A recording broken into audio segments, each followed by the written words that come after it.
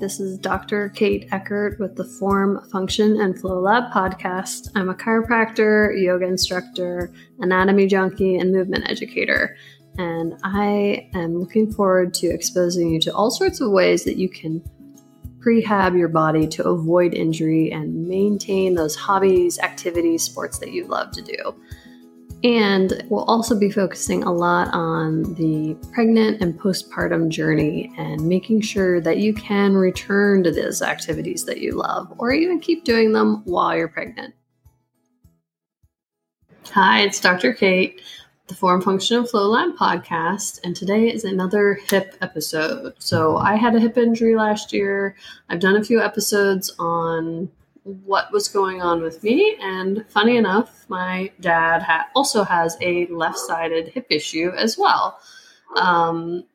He's actually really flexible for a guy or, a guy of his age. So I'm not sure if it was the same kind of degenerative process that my hip has undergone from my hypermobility, because he never did a type of sport where it required him to overstretch and do the kinds of things that I did. His is probably from intense use and that kind of thing.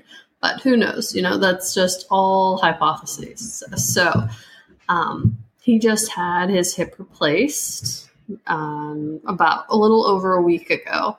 And he had a posterior hip replacement. So that's where they're cutting through your glute max, your external rotators of the hip, and the IT band. So I just wanted to talk a little bit about the hip and all the things that contribute to the stabilization of the hip, how the hip moves and whatnot, and then what we plan to do with him to help his recovery be the best that it can be that might seem a little outside of the box. So with the hip, we'll start there. That would be the joint where the top of your leg comes up and there's a ball sticking out of the femur. That's the head, the ball of the femur. And it comes in and sits in this cup-like acetabulum in the pelvis. And when that degenerates and isn't smooth anymore, or the labrum, which is that nice cushion between the two things, deteriorates, then you have issues, pain, lack of mobility. You can form different lesions and stuff that are going to also give you pain and whatnot. So that is where the actual hip joint is. Because often people come into the office and they say, oh, my hip hurts. And then they go and grab like their SI joint. So when we say truly your hip joint, it's the femoroacetabular joint. So femur and acetabulum, which is part of the pelvis. So that is that ball and socket joint that should have nice flexion, extension, abduction, adduction, circumduction, circular, all of those. So it should be this nice ball joint that runs smoothly.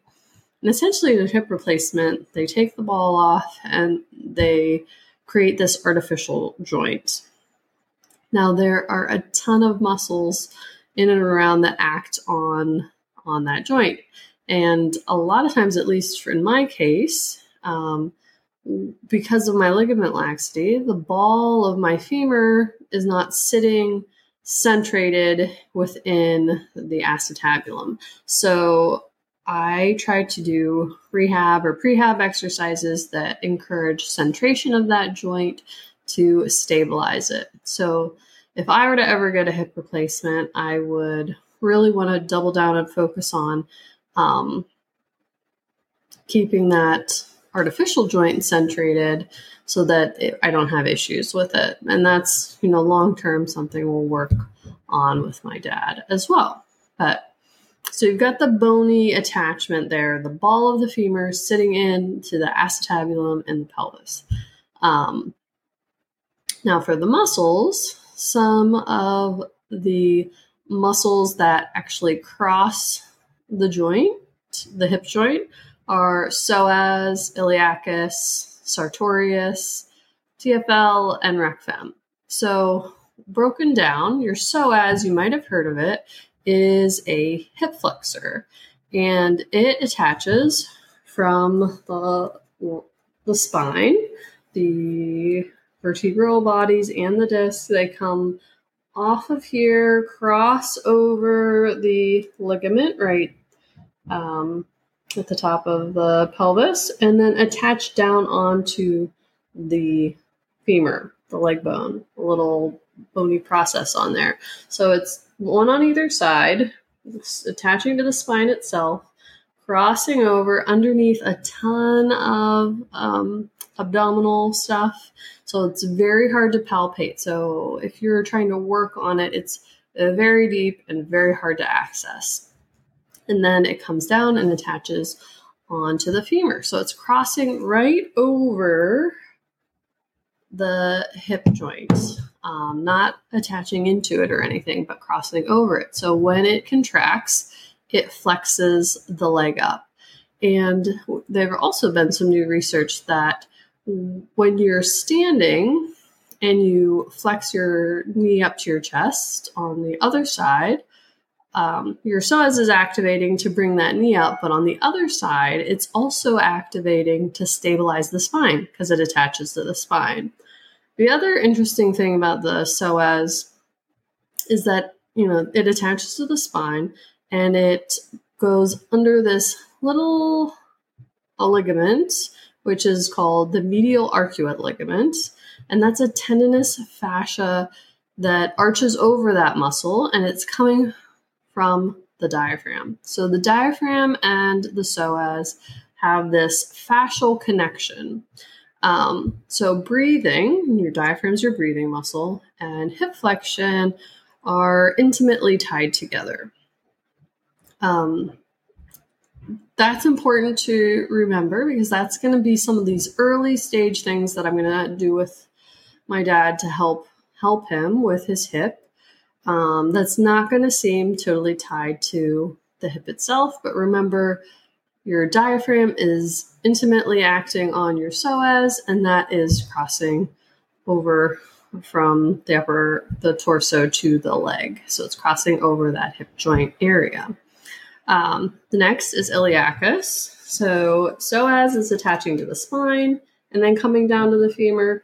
Iliacus is attaching to it's in the name, so the ilium down onto the leg itself. So it actually attaches where psoas does. So they come together and attach onto the leg. So it's also doing hip flexion. It's a major player in drawing your knee up and doing that hip flexion action. Now, sartorius, or the tailor's muscle, attaches from the pelvis and crosses over the front of the femur, the leg, down to the knee. So it actually crosses two joints. So it's bringing the knee up and out because it's at that diagonal pattern. And it's also crossing over that hip joint. Now TFL it's got a little role in hip flexion. It's a small muscle. It feeds right in the IT band, which gets all the glory because that, people have heard of the IT band usually, but not so much the TFL. So TFL feeds into your IT bands. The last hip flexor that I'll talk about is rectus femoris. So rectus femoris is actually just one part of your quad muscle. So your quad meaning four, there's four parts to it. Vastus medialis, vastus lateralis, vastus intermedius, and rec fem. So rec fem is the only one that attaches up onto the pelvis. So all the three other quad muscles are extending the knee, but rec fem also flexes the hip because it crosses that joint. Now, the other muscles I wanted to talk about are your groin muscles. So now, why would that be important? So groin muscles people will come in and say, I hurt my groin. So groin is usually referring to the adductors. So if abduction, that's talking about the motion. Abduction takes your leg away from the midline. Adduction, or the adductors, brings your leg towards the midline. So that's that groin area. If you're doing like the thigh master, would be bringing the legs together. The adductors, there are a few of them. There's a bunch. We've got adductor longus, adductor brevis, adductor magnus, gracilis, and pectineus. Pectineus is really short, and it actually helps to stabilize the hip joint because it's taking the femur and it's bringing it midline, and it's helping with centrating the ball of the femur into that joint. Now, there's stability happens with all of the adductors for the pelvis, and they're very key in that stability of the hip joint. So it's very important to work on those and tap into those when you're working on a hip injury or rehabbing your hip replacement later on. Now, obviously, you've also got those external rotators that got cut or will be cut through for the surgery, and your glute max and IT band that are going to need attention as well. So the external rotators also help centrate the joint and are very important. So those are the gemelli, obturator internus, and they stabilize the hip joint dynamically, just like pectineus. And glute max, that big muscle, it attaches onto the femur, but it also feeds into the IT band. So IT band is that tendon that I said the muscle for it was TFL, but it's also coming from glute max. So really, you're taking a glute muscle, which usually people think of the glute muscle as like doing bridges and that kind of thing. But because it feeds into the IT band, it goes all the way down the side of the leg and connects down past the knee, making it involved in the knee as well. So that whole chain gets affected by your surgery. So now we're going to talk a little bit about what things I plan on doing early on with my dad for a little more outside of the box thinking. So right now he's getting PT to, slowly work on some very easy, basic muscle engagement kind of things. And that is great. And they do other modalities there as well. So that is good. What we're starting with is we're going to start with some breath work, which we talked about how psoas and diaphragm are tied together. But the other thing with breath work is that it helps to downregulate your nervous system and help regulate that pain response as you're recovering. And the other thing I haven't talked about, I don't think, in any of my online content, but I plan on doing diaphragm vacuums with him. Now, diaphragm vacuums are a little bit different, and they can be awkward at first and maybe hard to learn, but hang in there if you want to explore something like that, because you will get better at them. It's just like learning something new. It just takes time to build those pathways in your brain. But a diaphragm vacuum is when you take an inhale and then you exhale all the air out. And then without inhaling, you expand the rib cage. So you're not inhaling, but you're inhaling and letting the rib cage pop open without taking that breath in. So what happens, instead of the lungs inflating, they're not getting air in. So as you expand out, it tractions the diaphragm up and creates a vacuum in your abdomen. So the diaphragm's getting pulled up like a little parachute. And remember, there's the little medial arcuate ligament from the diaphragm that is where the psoas sneaks under. The parachute's being pulled up, and the diaphragm, which is the parachute, gets pulled up, and then psoas can try to slide easily under that medial arcuate ligament. So we want that ease of movement of psoas through the medial arcuate ligament. So with that, with the diaphragm vacuum, if you're lying on your back, then you can slide your leg out, reach your arms above you. So you're really tractioning out your body to get that ease of movement between psoas and diaphragm. So that's another type of breath work that we really haven't gone over on any of my stuff, but that's also something that really helps with that connection between diaphragm and psoas. Another thing that we're going to dive into is Rock Tape. It's just a brand, but kinesiotaping. Cupping. I use a variety of different cups. I like to be able to move them back and forth. You can use different kinds or leave them static or use the movement. I like to do some movement because I like to facilitate better lymph flow. And if you've followed my stuff, you've probably heard me say that a stagnant lymph system leads to inflammation, and we want as much healing to take place as quickly as possible. So we really want to keep the lymph system moving and filtered as well as we can. So we can do taping for better lymph movement. We'll do cupping for better lymph movement, and then I'll have him dry brush twice a day for better lymph movement. So dry brushing uses that light stimulation of the skin, which helps get your lymph system moving. I have all my pregnant patients do it. I have anyone with a chronic autoimmune issue do that.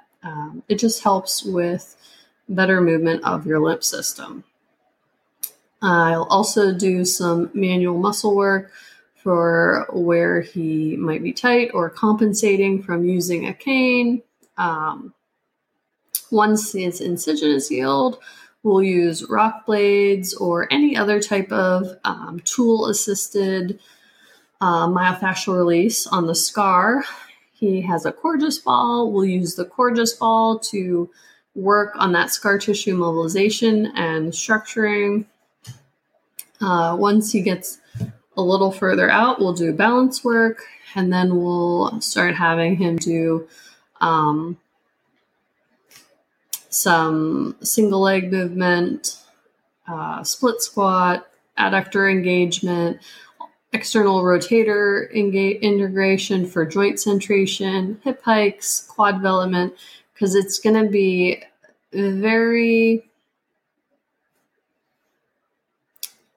it's very easy to lose a lot of strength, especially because you might have been altering how you do things and babying it without knowing it prior to surgery too. So we want to keep that strength equal side to side. And I don't think I had mentioned, I forgot about this, but I really like vibration tools when we're trying to reconnect with the tissue, bring awareness to an area that's been cut into again. So we'll start with soft vibration, super soft, super gentle vibration around the areas that need more connection and integration. So those are some of the outside of the box things we're going to try with him, because he loves to get back to doing the things that he loves, probably almost more than I do, which is saying a lot, but he has big goals and wants to be skiing next season. So if you have any questions on the why behind some of the stuff that we're going to do, just let me know. And yeah, we'll keep you updated on all the good hip stuff coming up. So have a great night. I look forward to working with you guys. And if you have any topics that you'd like discussed, make sure to comment below and let me know, because I'd be happy to share all the knowledge that I have on those issues.